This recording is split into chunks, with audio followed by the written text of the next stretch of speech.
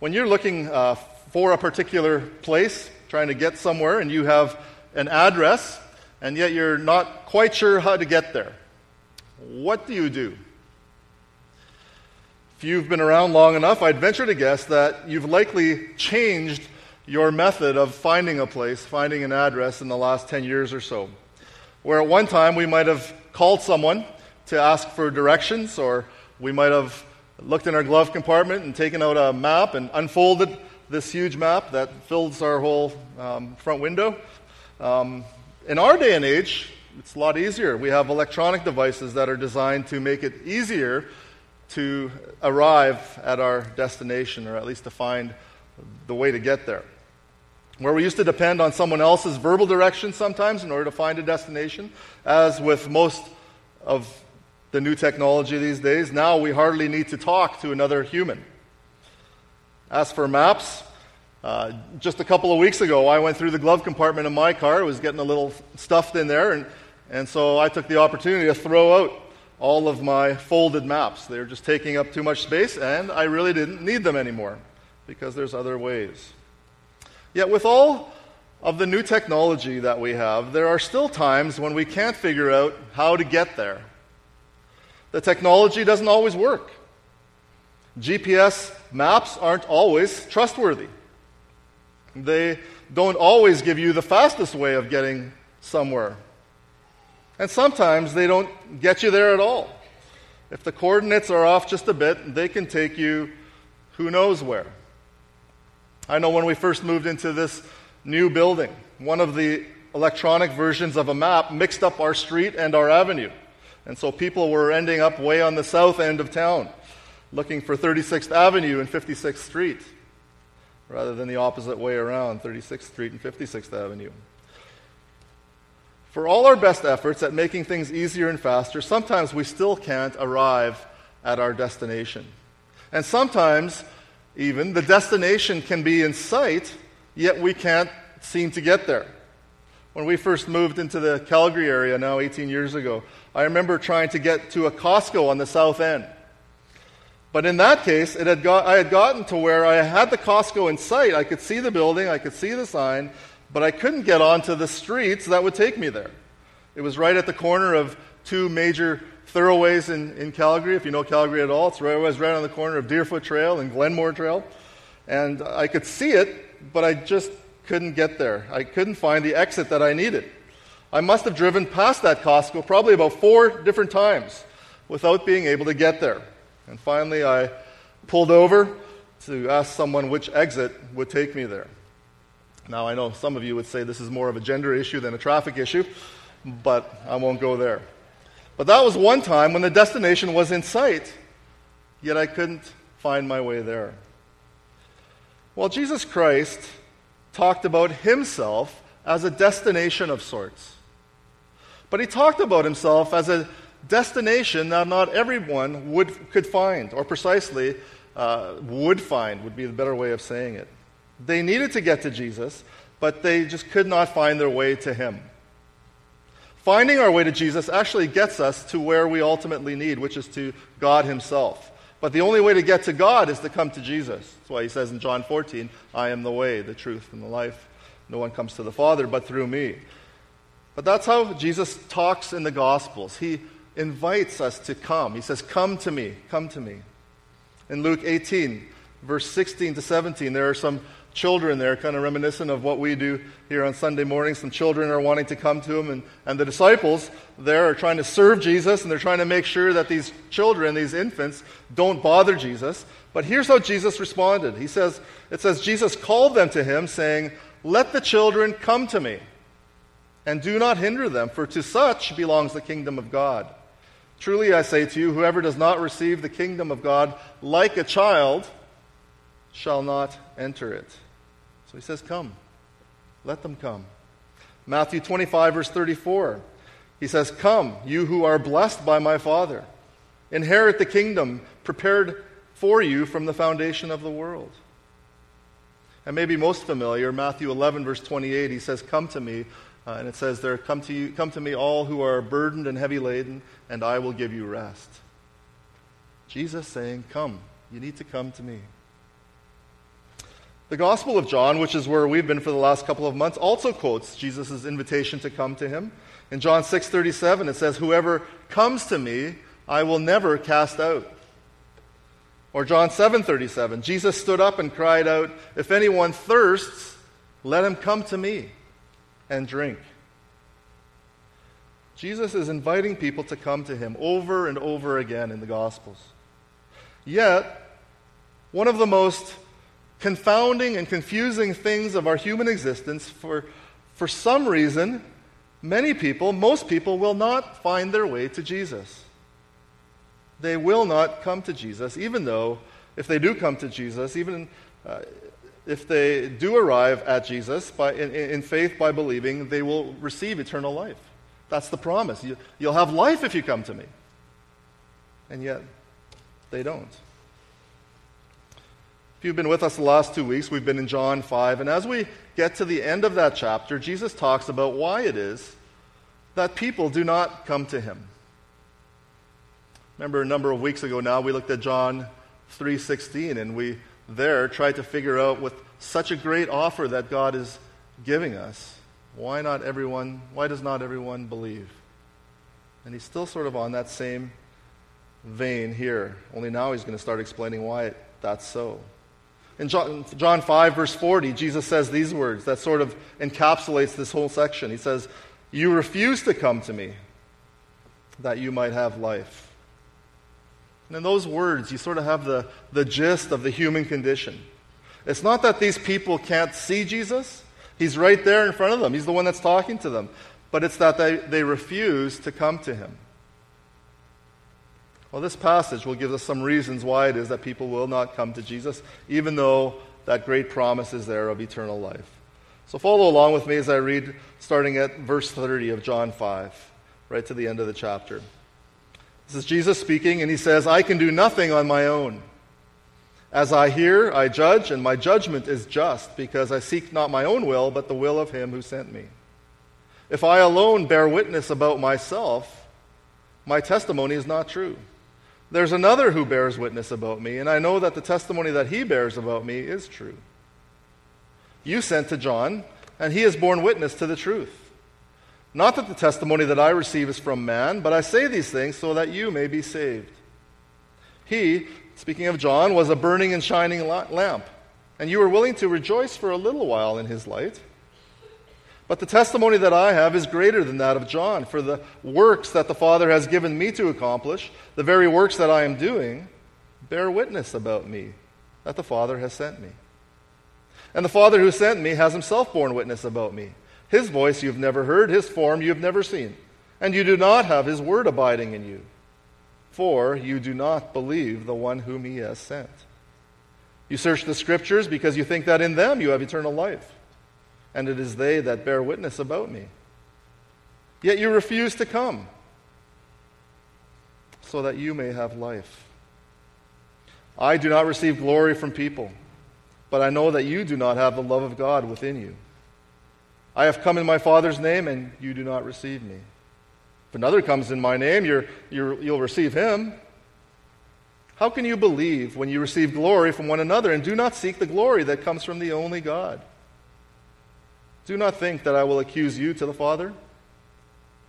Don't think that I'll accuse you. There is one who accuses you, Moses, on whom you have set your hope.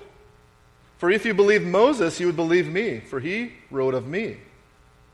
But if you do not believe his writings, if you don't believe his writings, how will you believe my words?" Let's bow together in prayer. Our Father, we thank you for this, your most precious word. Lord, may you give us eyes to see, ears to hear, minds to be able to understand what you are saying to us here through the words of your Son, through the voice of your one and only Son. Lord, we pray that you would help us not only to hear these words, but to do them, and to be warned by them, and to be encouraged by them. Pray that your Spirit would do that work in our lives now, in Jesus' name. Amen. So like I said, these are Jesus' words here as part of a longer speech directed at the Jewish religious teachers. After Jesus heals a cripple right at the beginning of chapter 5 there, these teachers are at first very angry because Jesus heals on the Sabbath. He heals this man on the Sabbath. But then their real issue is spelled out back in verse 18. Look at verse 18. This is why the Jews were seeking all the more to kill him, because not only was he breaking the Sabbath, but he was even calling God his own Father, making himself equal with God. So that's the issue. So chapter 5 really marks the start of a growing hostility against Jesus. On the one hand, he continues to grow in popularity, just in terms of people that are curious about his signs, these miracles that he's doing. He's a miracle worker. He's doing all sorts of sensational things, and so naturally people are starting to follow him. But on the other hand, even while he's gaining popularity, the hostility against him is starting to foment as well. And Jesus, rather than recoil and retreat and maybe try to explain away what he means, actually doubles down on his claims and basically says, you're exactly right what you thought I said about being equal with God. But there's more. And he gets into that starting in verse 19 and following. He talks about being equal with God. And he also introduces them to the concept of the father-son relationship that exists between he and God. So there is equality in being, but there's also a relationship of submission, especially during his incarnation here, during the time that he is on earth. As the Son, he listens to the Father. He does exactly what the Father tells him to do. And the Father has given the Son certain tasks. He's tasked the Son with the capability of both raising the dead and of judging. And so Jesus, this teacher that arrived on the scene in Jerusalem and in the countryside around there, is claiming to be the very Son of God. The Jews at that point weren't ready for that kind of claim. They had no concept of that. But more than making that claim about himself, Jesus actually confronts them personally as well. As the one who can both give spiritual life and as the one who could also decide final and physical judgment, they actually have to decide how they're going to deal with Jesus personally. If they love God and honor God as much as they say they love God and honor God, then they'll have to love and honor Jesus, lest they be judged as not loving and not honoring God,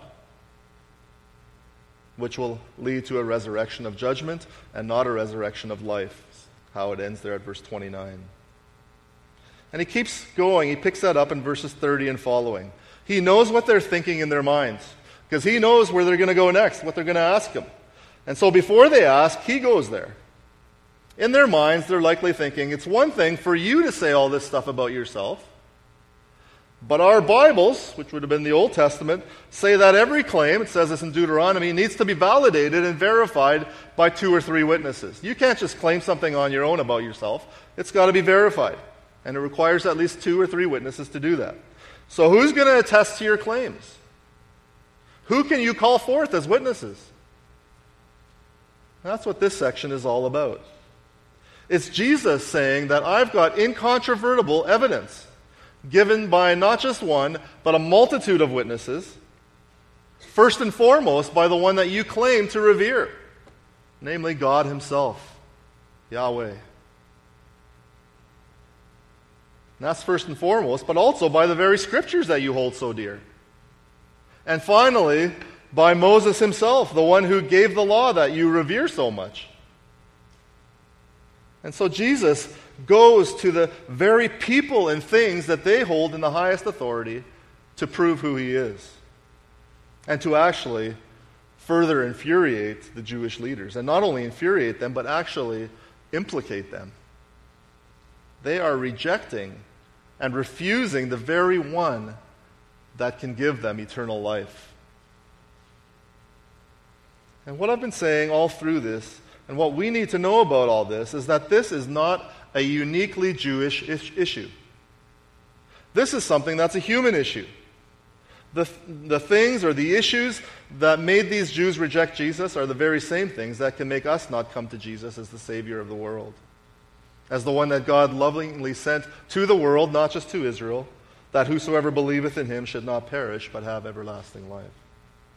And so we need to pay attention to this and to hear these warnings.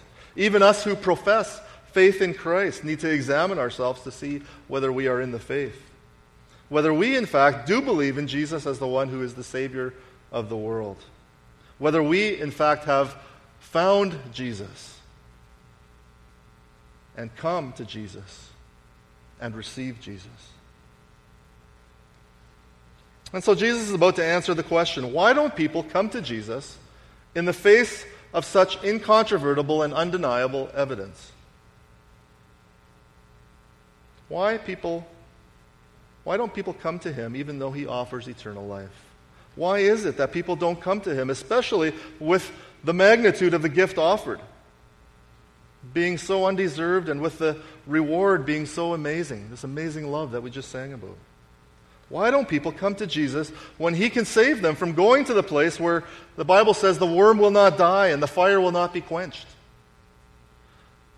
From a place of weeping and gnashing of teeth. And so we want to take a closer look at what it says here. First, like I said, Jesus brings forth all these witnesses. He says in verse 31, if I alone bear witness about myself, my testimony isn't true. Or some versions say isn't deemed true. He means that it's an airtight case if he only makes claims about himself. And so Jesus, it's not an airtight case if he only makes claims about himself. And so Jesus brings himself down to kind of a human system that we're familiar with. If someone is accused of something, that person needs more than just to defend himself. It helps if someone else can be a witness on his behalf. And so Jesus will prove himself on those grounds. He says in verse 32, there's another who bears witness of me, and I know that his testimony is true. That's talking about God the Father. And so he starts then parading these witnesses in that the Father has sent. First he brings in John the Baptist into this, if you want to call it a trial, there in verses 33 to 35. John the Baptist, his ministry was to point to the Son, to the Lord Jesus Christ. He has borne witness, it says, to the truth, verse 33. And look at the reason, at the end of verse 33, so that you may be saved. And then Jesus says that there's something greater than John that bears witness, and that's Jesus' miracles, or he calls them here his works, in verse 36. They bear witness that the Father has sent me. The miracles should have been for them evidence that Jesus is God. Then in verse 37, the next witness is the Father himself, the very one that the Jews revered above all else. He, verse 37, has himself borne witness of me. How? Through his word, through the Scriptures. End of verse 39, they bear witness of me. And finally, in verses 45 to 47, Jesus brings in Moses. All of these bear witness that Jesus is God. This is just one after the other. You put them all together, and it should be a slam dunk, insurmountable evidence, an open and shut case. But the point of the passage is that it's not. And it's not because they refuse to believe in the face of this overwhelming evidence. And Jesus is going to say exactly why it is that we as humans have a tendency to refuse and to reject truth about Jesus. You can see this rejection right through this passage. I'll just list them first and then we'll come back to them. In regard to John the Baptist, even though he was a lamp that shone on Jesus and declared that Jesus was the Lamb of God, verse 35 says, you were willing to rejoice a little while in his light. How about the miracles? Verse 36, well, they rejected those already back at the beginning of the chapter when Jesus healed the man at the pool. The only thing that these religious leaders cared about, not that Jesus healed this man, but that Jesus was doing these things on the Sabbath. How about the word of the Father himself? Verse 38, you do not have his word abiding in you, for you do not believe the one whom he has sent. The Scriptures, verse 39, you search them, yet you refuse to come to me. And Moses, Jesus says they don't really believe his writings either because they can't understand that Moses was actually pointing to Jesus. And so a good summary of this passage is that when it comes to Jesus being God, the Savior, all the evidence, whether it's Jesus or John or the miracles or Moses or God himself, keeps saying, yes, yes, yes, he is the Son of God, but the Jews and humanity in general keep saying, no, no, no. Takes every witness and refuses it. Why? Well, Jesus tells us here. And I just want to quickly go through these 3 reasons and then kind of turn them around from their failure to believe to ways that we can make sure that we don't reject Jesus, or to say it positively, to make sure that we not only see Jesus, but that we find Jesus and come to Jesus so that we might have life. First, Jesus' evaluation on their response to John the Baptist's preaching kind of made me stop and think. He said, you were willing to rejoice for a little while. Made me wonder what it was that made them stop short. Why did they rejoice just for a little while? What happened after that little while was over? Well, we have to remember that John's preaching really brought a lot of excitement right at the beginning, especially for the Jews. Here was someone that looked and sounded like one of the prophets that they had read about in their scriptures, kind of like Elijah. There was a lot of anticipation that this could be someone like Elijah of old, someone who had been prophesied about. He was talking about the kingdom of God that was at hand. This was great news for the Jews. The kingdom was coming and was going to deliver them from the Romans. Everyone was going to hear him. And so the Jewish teachers from Jerusalem sent people out to hear John. And eventually, these leaders not only sent people out, but they came to hear John for themselves. But when they got there, John started preaching at them, and he started preaching at them to repent. And he called them nasty things like a brood of vipers, and said, who warned you to flee the wrath to come? Bear fruit in keeping with repentance. When John started talking less about the kingdom and more about their sin, they didn't like that too much. As long as he preached about the kingdom, they rejoiced. But when he pointed at them and told them to stop doing what they were doing, the rejoicing stopped. And that made me wonder if we can be like that. We love powerful and inspiring and motivational speaking. We like when preachers talk about how bad the government is, or to rally the troops to stamp out injustice and poverty. But how do you respond when the Bible starts to challenge you on the way that you live? On the way that you talk, on the people that you associate with? What happens when someone says, you got to stop doing that? You need to stop heading in that direction. The way you live doesn't match who you say you are as a believer in Jesus. You say you've repented, but isn't that thing that you're doing, and you can fill in the blank, whatever it is, isn't that thing that you're doing wrong? You need to bear fruit in keeping with repentance. How do we respond to that? Most of us, I think, would say, whoa, time out. Now our joyful and exuberant preach it, brother, might quickly turn into, hold on there, brother. Stay out of my life. You can just preach in a general sense, but don't talk about me. Leave me alone. You are willing to rejoice for a little while. But then what? Do you enjoy preaching as long as it points to the general ills of society? But when it starts getting personal, do you get defensive and angry? Be careful about that. Jesus sent John so that they might receive Jesus. It was for your salvation. Yet they were willing to rejoice only for a little while. So turning this to a positive, rejoice when reproved. It is for your good. Rejection here is dangerous. It could send you headlong into disaster, not just in this life, but forever. And so invite God's reproof, invite God's discipline. It might come through his words, it might come through other people. Heed his warnings. Be glad, rejoice when God's word and God's Spirit brings conviction and correction. Don't push against it. Accept it. Receive it. Next, in verse 37, Jesus starts talking about his works that the Father has given him to accomplish. And then that God has come and he speaks in the person of his Son. Yet Jesus tells them, his voice you have never heard. His form you have never seen, and you do not have his word abiding in you. Even though Jesus is God's revelation of himself, he says, you've seen me, you've seen the Father. By rejecting Jesus, what are they doing? Who are they rejecting if Jesus is God?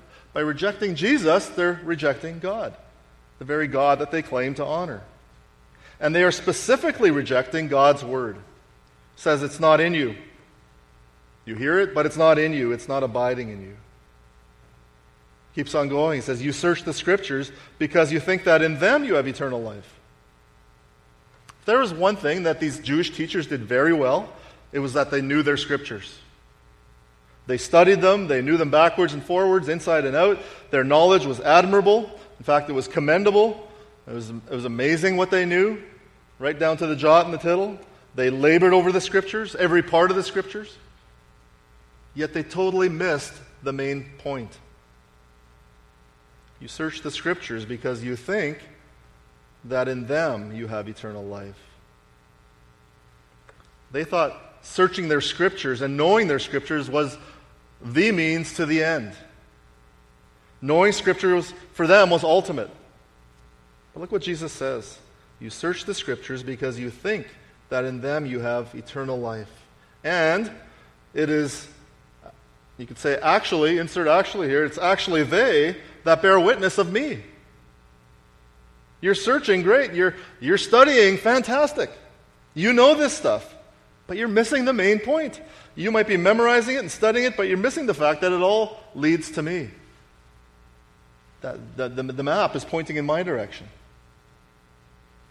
It's all pointing to me and why it is that God sent me. You search the Scriptures because you think that in them you have eternal life, and it is they that bear witness of me, yet you refuse, verse 40, to come to me that you may have life. There it is. Their searching the Scriptures should have brought them right to Jesus. Yet it didn't. They had the GPS, they had the roadmap, but they did not come to Jesus. Why didn't they? It says because they refused. This is not a case of a faulty GPS or an out-of-date map. They actually had Jesus right there talking to them in person. They had John who came before to say that Jesus is the Lamb of God, takes away the sin of the world. He identified Jesus as the one that did that and that would do that. And on top of that, they had the Old Testament Scriptures that bore witness to Jesus. The Old Testament, you can search it. It talks about his birth, even right down to the town in which he would be born. It talks about his death. It talks about his resurrection. It talks about the gospel. Everything was right there for them. Yet they refused to come. This is a willing rejection. It's not that they could not come, that they were missing information and that they shouldn't be held responsible. It's that they would not come. They had all the information and the evidence, so they will be held responsible. That's what verses 41 to 44 are all about. I have come in my Father's name, yet you do not receive me. You don't seek the glory that comes from the only God, which the glory I think he's talking about, I take that to be his Son. They say they love God, but they're rejecting his Son. So they don't really love God. Lesson for us? Know your Bible, definitely. Read it, absolutely. But don't miss the point of the Bible. It's all about God's undeserving love coming to God-rejecting people in the person of God's only Son. Believe in him, and you will have eternal life. Which brings us to Jesus' last point, which I think probably came as a bit of a twist to these Jews. Even though Jesus said before that he had been tasked with judging, here he's basically saying to these Jewish teachers that even before he judges them, their hero, their guy, Moses, the one on whom they have set their hope, is going to accuse them. Verse 46 says even Moses was talking about Jesus. How? Well, think about what Moses represents. He represents the Old Testament. He represents especially the Ten Commandments plus all the Old Testament laws. He represents the law. They were given to Moses by God on Mount Sinai, but Moses would have known that law-keeping was not the end. Law-keeping was not the end. In fact, if it was law-keeping that would gain God's favor, no one would ever get there. For all have sinned and fall short of the glory of God, Romans 3:23. By the works of the law, no human will be justified in his sight, since through the law comes knowledge of what to do and how to please God? No. Through the law comes knowledge of sin, Romans 3:20. Galatians 3:10, for all who rely on works of the law are under a curse. For it is written, cursed be everyone who does not abide by all the things written in the book of the law and do them. Cursed be everyone, did you catch that? Who does not abide by all things written in the book of the law and do them. And James says if you've missed one, you've missed the whole thing. You see, thinking that law-keeping is the way to God is a death trap. Moses is an accuser. Why? Because we all sin, and God's standard is perfect law-keeping. But praise God, He has sent the perfect law-keeper. Who's that? It's Jesus. And that's why, positively, we can actually love the law of God. Why? Because the law and our inability to keep the law helps us understand our need for a Savior. That's where the law should bring us. God, I can't keep your law. What am I going to do? In comes Jesus. That's who God provided. That's who He sent, His one and only Son. Sent the perfect law keeper. And so we can love the law of God. Why? Because the law and our inability to keep the law helps us understand our need. Without a Savior, we're lost. We can't set our hope on Moses. We can't set our hope on the law or on our law keeping. That would be the death of us. We set our hope on Jesus. We set our hope on Jesus, the one who speaks here and tells us who He is. We set our hope on Jesus, the perfect keeper of Moses' law, of God's law.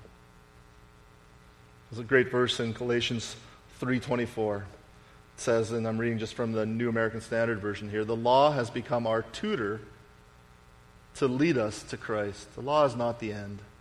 The law is not the means of getting to God. But the law has become our tutor to lead us to Christ so that we might be justified by faith. That's why the psalmist could say, oh, how I love your law. And we can say that too, only because of Jesus. We can love God's law. We can delight in God's law. Why? Because the law shows us the way to get to Christ. It's a map in many ways. You can come to Jesus turning away from your lawlessness and trusting in Jesus' perfect obedience and atoning sacrifice on your behalf. And so Jesus is here, right before us today, saying, come to me so that you may have life. Won't you come to Him?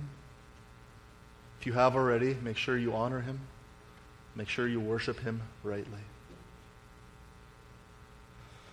Our Heavenly Father, we praise You that You have come to this earth in the person of Your precious Son.